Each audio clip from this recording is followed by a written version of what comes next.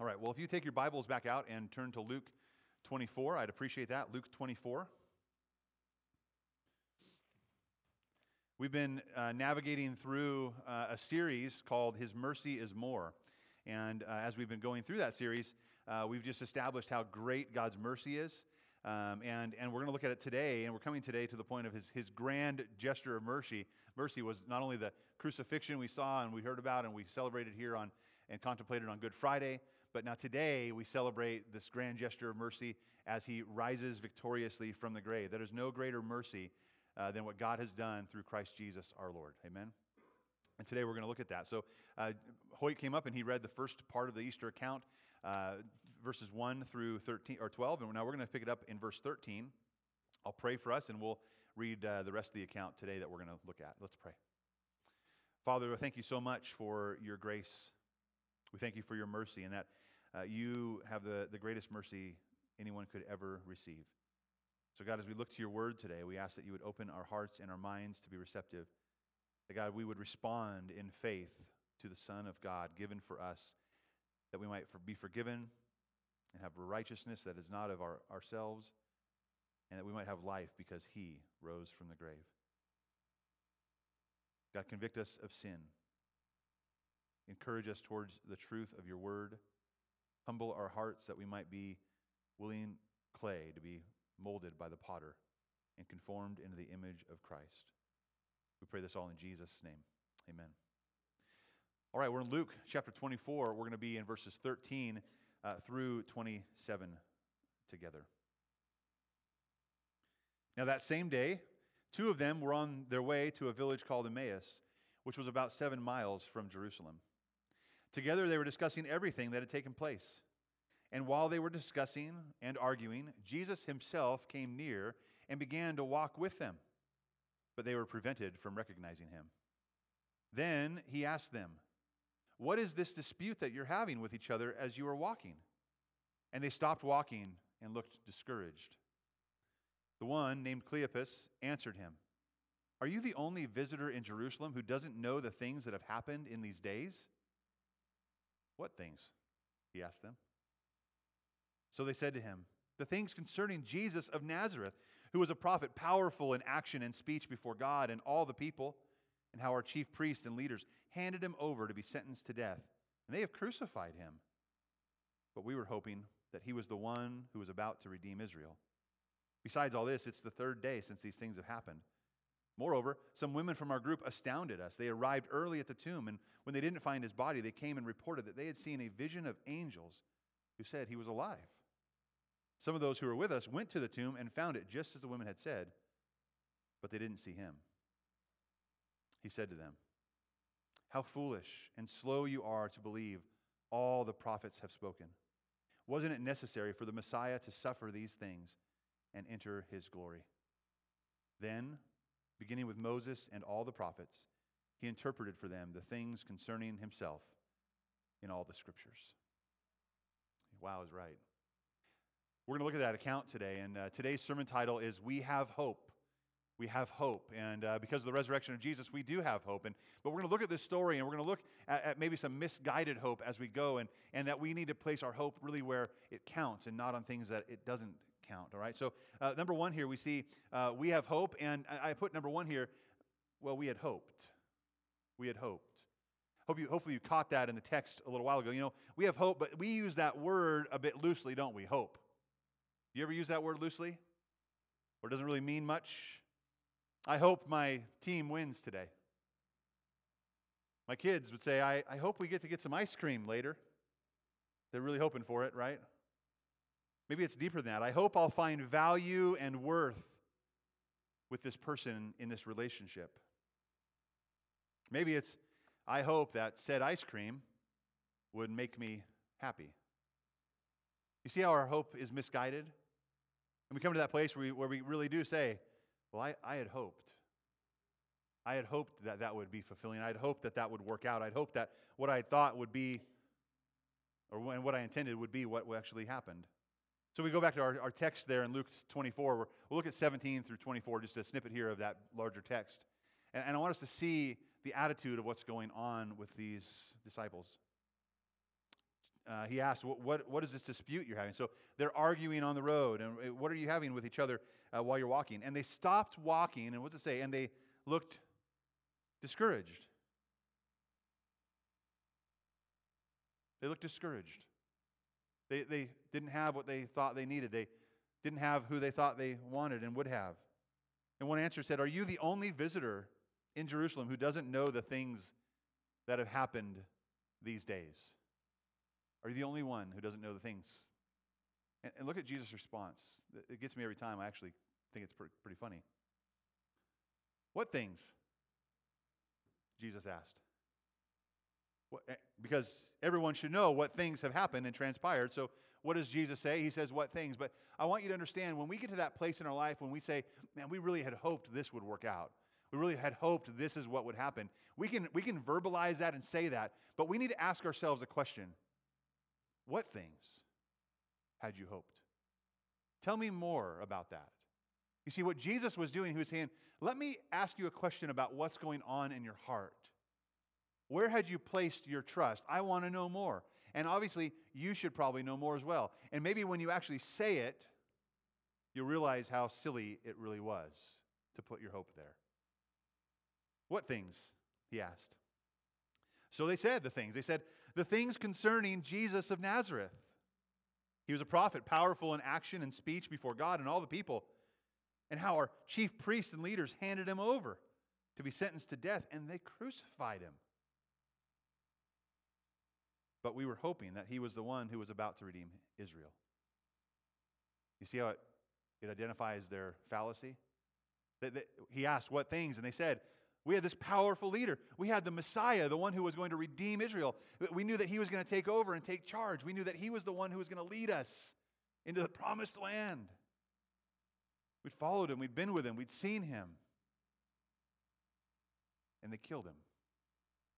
In fact, our chief priest handed him over to be executed. And we were hoping that he was going to be the Redeemer of Israel. You see how defeated they are and how discouraged they are? Their Messiah, their leader, when what they expected him to be had not turned out. That type of hope is no hope at all. The we had hoped needs to be checked in our heart. What had you hoped for? What did you think was going to happen?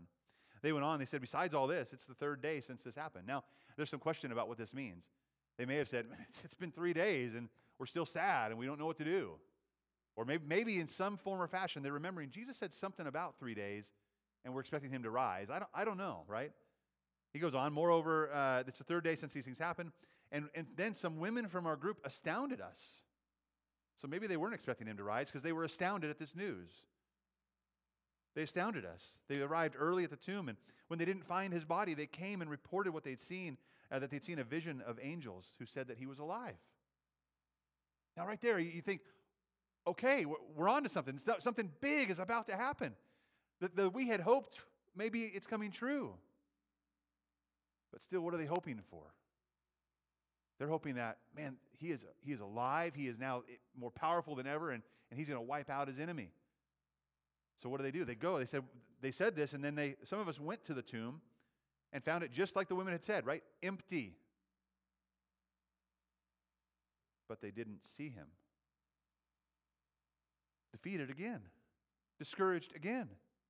They had expected to see the risen Lord if he had actually risen from the grave. They expected to go into battle or to take over whatever. Now is the time. We found it just as the women had said.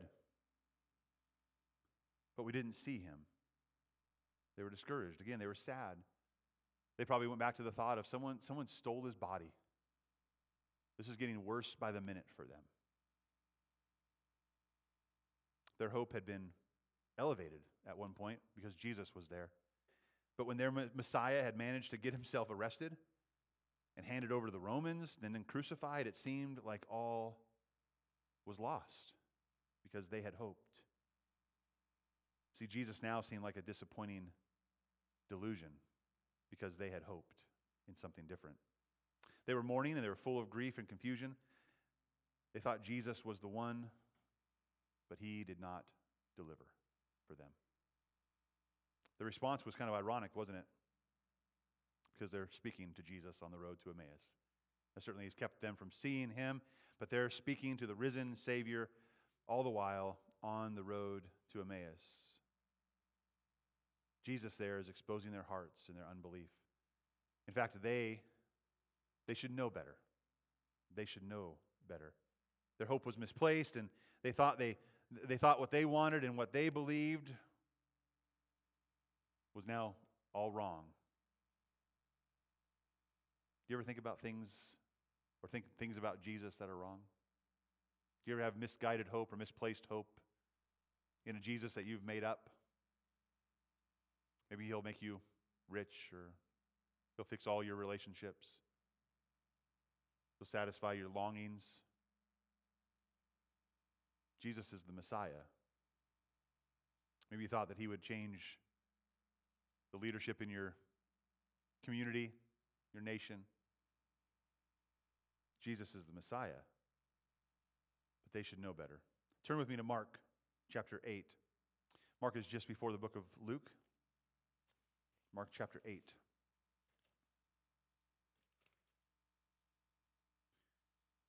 I want us to see why they should know better. Mark 8, we're going to begin in verse 31 and read through 33. I want to see the response Jesus has to the heart of his disciple Peter, and the response he has to us. In Mark chapter 8, beginning in verse 31, it says, "Then he began to teach them that it was necessary for the Son of Man to suffer many things and be rejected by the elders, chief priests, and scribes, be killed, and to rise after 3 days." He spoke openly about this. What happened? Remember their expectations. We had hoped. So what did Peter do? Peter here says Peter took him aside and began to rebuke him. But turning around and looking at his disciples, he rebuked Peter and said, "Get behind me, Satan. You are not thinking about God's concerns, but human concerns." It was a pattern from the beginning, wasn't it? Jesus said, I'm the Lamb of God. I was born to die. I'm the one who's going to be the Savior of the world. I'm the one prophesied about in Isaiah, and I'm ready to go to the cross because the world needs the perfect Lamb of God to be slain for their sins. And prophecy said that he would rise from the dead. And Jesus said that it's necessary that I suffer. Why is it necessary? Because you need forgiveness. No, you don't need a new leader right now. You need forgiveness. You need atonement. I'm here to die. I'm here to suffer. I'm here to rise from the dead. But that's not what they had hoped for. Why? Because they were thinking not about God's concerns, but about human concerns. Again, back in our text, Luke 24, he said, "How foolish you are and slow to believe all that the prophets had spoken. Wasn't it necessary for the Messiah to suffer these things and to enter his glory?" And then, beginning with Moses and the prophets, he interpreted for them the things concerning himself in the Scriptures. He's like, let's go back to the basics again. Let me show you clearly what's laid out about the Messiah so that you would know he's not what you had hoped for, but he's exactly what you need. We had hoped really becomes, number 2, a pitiful hope. I want us to understand that it's a pitiful hope. When we get to the place of our own reasoning, our own desires, our own human concerns, and we seek a Jesus and hope for a Jesus that we had want him to be for ourselves, we don't see or get the Jesus we really need. And that is a pitiful hope, number 2. Turn with me to 1 Corinthians. Matthew, Mark, Luke, John, then we have Acts and Romans and 1 Corinthians. 1 Corinthians in chapter 15, please.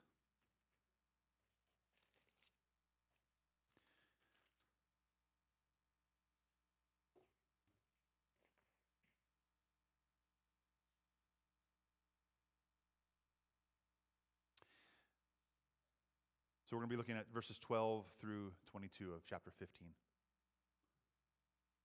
Here's what Paul writes to the Corinthians, and he exposes this huge contrast between who Jesus really is and what Jesus really was about and where we might place our trust. He says in verse 12, Now, if Christ is proclaimed as raised from the dead, how can some of you say there is no resurrection of the dead? If there's no resurrection of the dead, then not even Christ has been raised. And if Christ has not been raised, then our proclamation is in vain, and so is your faith. It's futile. To believe that we have a Messiah who can save but didn't really rise from the dead is a futile endeavor. It will be only good for this life, which is good for about that much. He says, of course Christ is proclaimed because of course Christ is raised. He goes on in verse 15. He says, moreover, we are found to be a false witness of God because we have testified wrongly about God that he raised up Christ, whom he did not raise up, apparently, right? In fact, the dead are not, or in fact, the dead are not raised. Or if in fact the dead are not raised. He says, it's a futile endeavor to believe in a Christ that hasn't been raised, and it's a futile endeavor to proclaim him. In fact, you are a liar if you proclaim him as worth anything of value if he has not been raised from the dead. Then we go to 16. It says, for if the dead are not raised, not even Christ has been raised. And if Christ has not been raised, your faith is worthless, and you are still in your sins. Did you catch that? This is the crux of the whole matter. This is why the resurrection counts for everything. If Christ has not been raised, your faith is worthless, and you are still in your sins. We see this next if-then here coming. Those then who have fallen asleep in Christ have also perished. So there was hope. They were hoping that those who had died before, they were asking Paul this question, are they going to be alive again? Are they going to be raised to newness of life? And of course, the answer is yes, because Christ has been raised. But they said if there's no resurrection, then that won't happen. Then verse 19. If we put our hope in Christ for this life only, we should be pitied more than anyone. I have to be honest with you, I usually have stopped reading this verse after verse 17. Because 17 is what we hear all the time. 17 says, if Christ has not been raised, your faith is worthless, and you're still in your sins. But to think of this we had hoped type hope, and how pitiful of a hope that is. And verse 19 sheds light on that. If we have put our hope in Christ for this life only, then we are to be pitied more than anyone. We must not hope in Jesus only for this life. And we only could if he had stayed in the grave. But God's mercy is so much more than temporary. God's mercy is so much more than temporal. It is eternal. So we look at verse 20. But as it is, Christ has been raised from the dead. He's the first fruits of those who have fallen asleep. For since death came through a man, the resurrection of the dead also comes through a man. For just as in Adam all die, so also in Christ all will be made alive. He's saying, listen, sin has entered the world through Adam's sin has entered the world. We are all sinful and separated from God. And through that transgression, everyone is condemned. Everyone will die. But through Christ's obedience to death and to his resurrection, those who have faith in him will live. But if he hasn't been raised from the dead, we are to be pitied more than anyone. Our sins, they are many. But his mercy is so much more. Amen? And there is a helplessness at times. There's a despair that we feel, and especially as you're walking on the road to Emmaus and you're dejected and you're even kind of like duped in some way by your own thoughts of who the Messiah should be. And I found this verse in Lamentations chapter 3. Just listen. It says, I have been deprived of peace. I've forgotten what prosperity is. And then I thought, my future is lost as well as my hope from the Lord. Remember my affliction and my homelessness, the wormwood and the poison. I continually remember them, and I have become depressed. And if we have that kind of hope where it's we had hoped, and that pitiful hope, this is where it's going to lead us to ultimate despair. Yet I call this to mind, and therefore I have hope. Because of the Lord's faithful love, we do not perish, for his mercies never end. They are new every morning. Great is your faithfulness. I say, the Lord is my portion. Therefore, I will put my hope in Him. Amen? We have to transfer our thoughts of what we want God to be and what we think God should be for us, and we need to go to Him as He really is in His steadfast, faithful love, with His mercy and His undying mercy for us as He's given it to us in Christ, crucified and risen. And we trust in that steadfast, faithful love of God, and He becomes our hope, and we will put our hope in Him.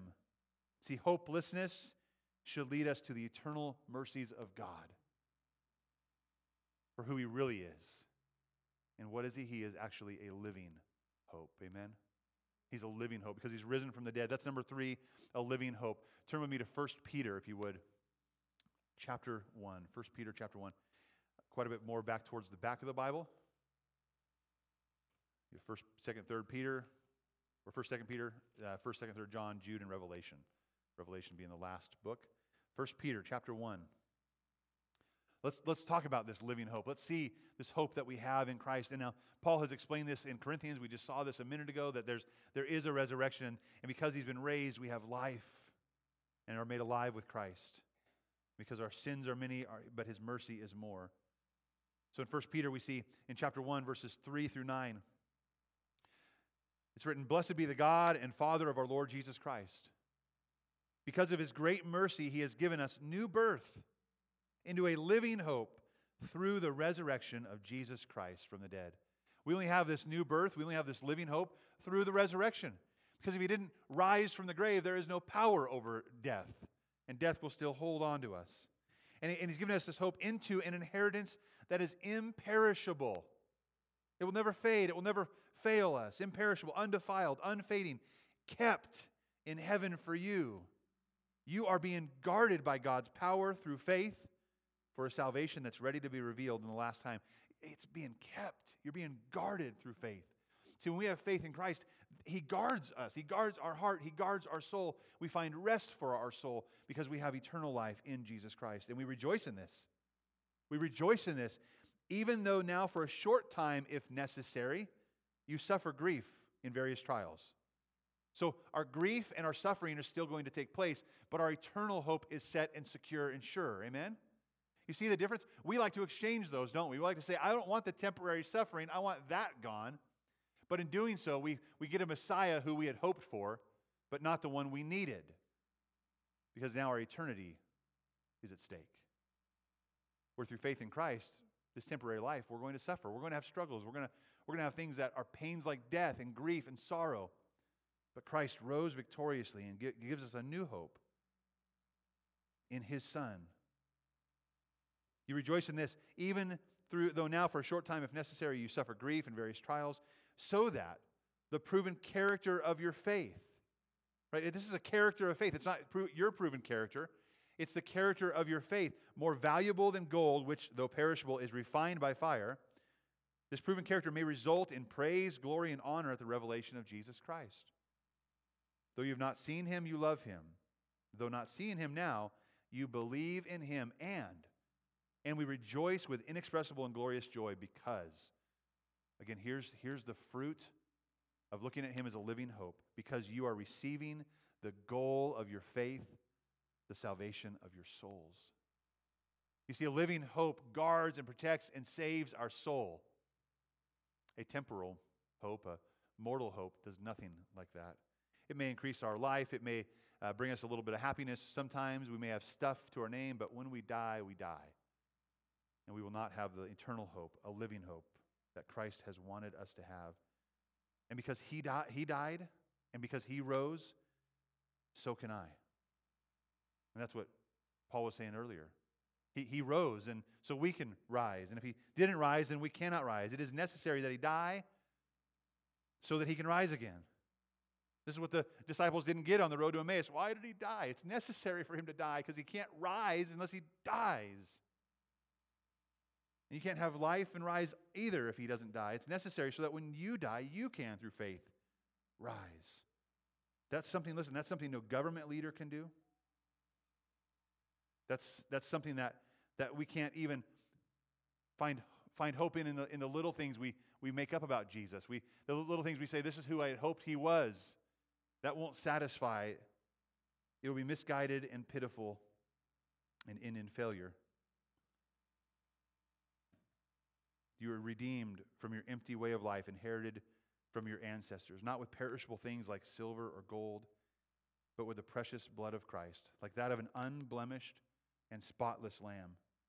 He was foreknown before the foundations of the world, but was revealed in these last times for you.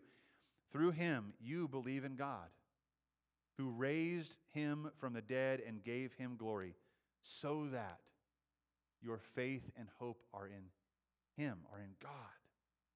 Our faith and hope have to be in what is really hopeful, where there is really hope. We have a living hope in him. It's not a pitiful hope. It's not a we had hoped. We have to get over that and go to that place of saying, I need Jesus. I need the risen Savior, the living hope that he produces in me through faith in Jesus Christ, because he died, because he rose.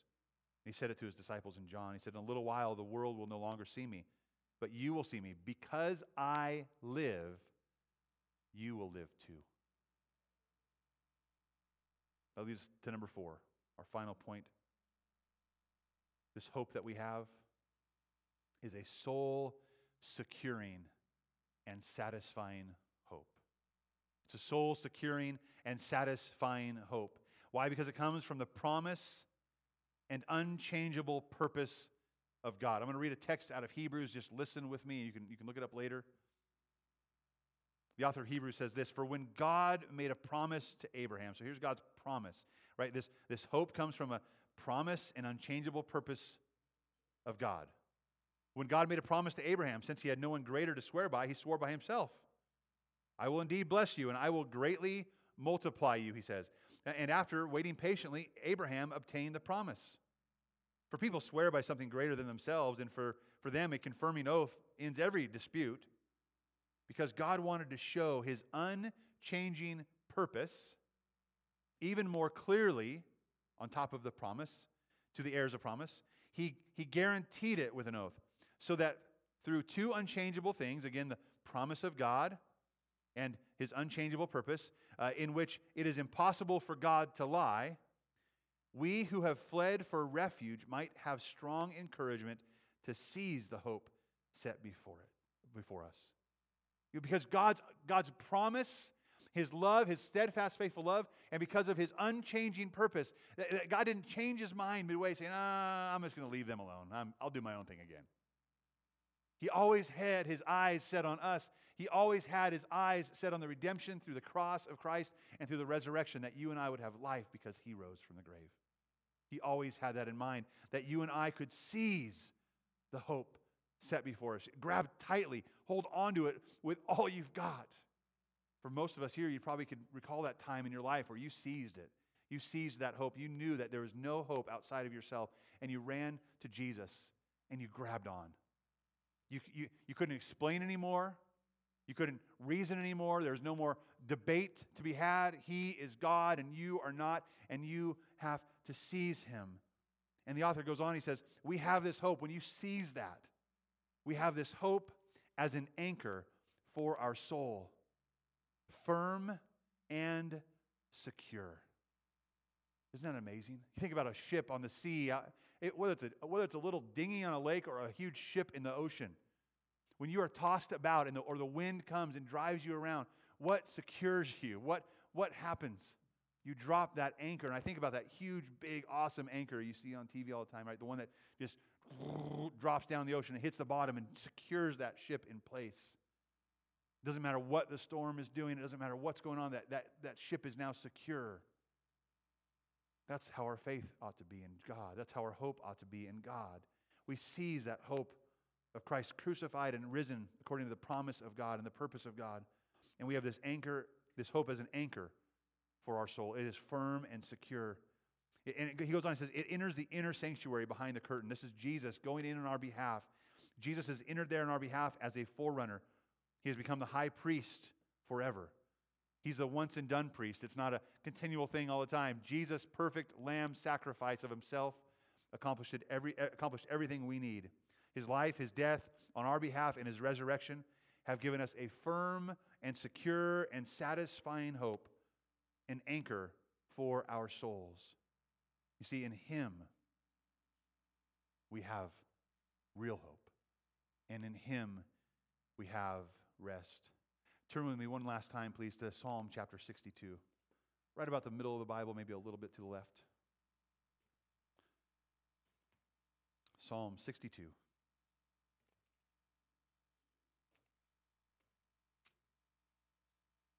In Him we have hope, in Him we have rest.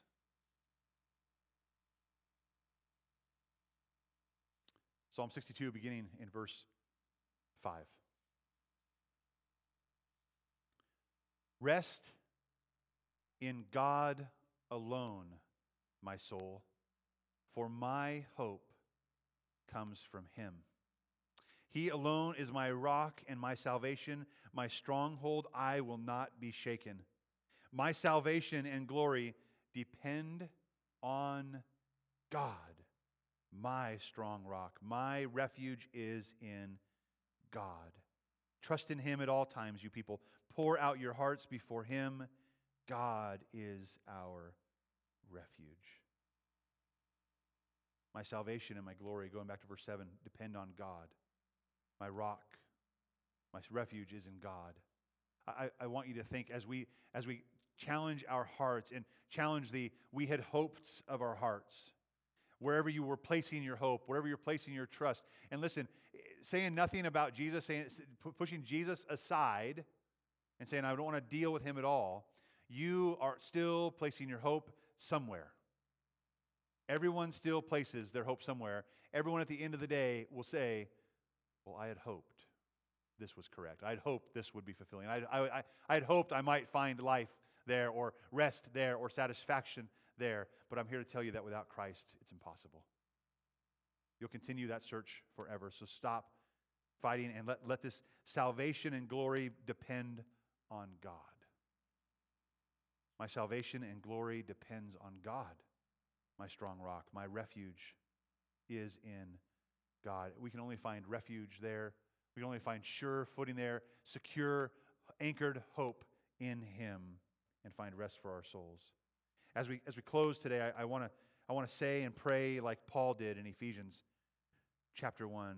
He says this, I pray that the eyes of your heart may be enlightened, so that you may know what is the hope of His calling, what is the wealth of His glorious inheritance in the saints, and what is the immeasurable greatness of His power toward us who believe, according to the mighty working of His strength. It is not a weak or useless or pitiful hope. It is a living and secure hope by the power of God. What power, might you ask? Well, Paul continues. He says, He exercised this power in Christ by raising Him from the dead and seating Him at the right hand in the heavens, far above every ruler and authority, power and dominion, and every title given, not only this in this age, but also in the one to come. How do we have a secure, living, powerful hope? Because God raised Christ from the dead, and that same power is made available to us who come to Christ in faith and believe. See, God, in His great mercy, has given us a living hope through Christ crucified for our forgiveness as an atoning sacrifice, shedding His blood for our sins, and raising Him to life so that we, through faith, might also live and have real hope. Amen. Christ is risen. Father, thank you so much for your love and your grace. God, we ask as we continue this morning in worship, God, I ask that you would make it a response from our heart. God, we would want to praise you for who you are. We want to give everything that we have inside to you. But God, I pray that we would come to you as a living hope. God, that if there's people here still today who are putting their hope and their trust in whatever they had thought, in the we had hopes of their life, that they would exchange that for the real hope, the anchoring hope, the secure hope, the living hope of Jesus Christ. May they come to faith in what He has done, what He has accomplished for their forgiveness and for their eternal life. We thank you and we praise you in Jesus' name. Amen.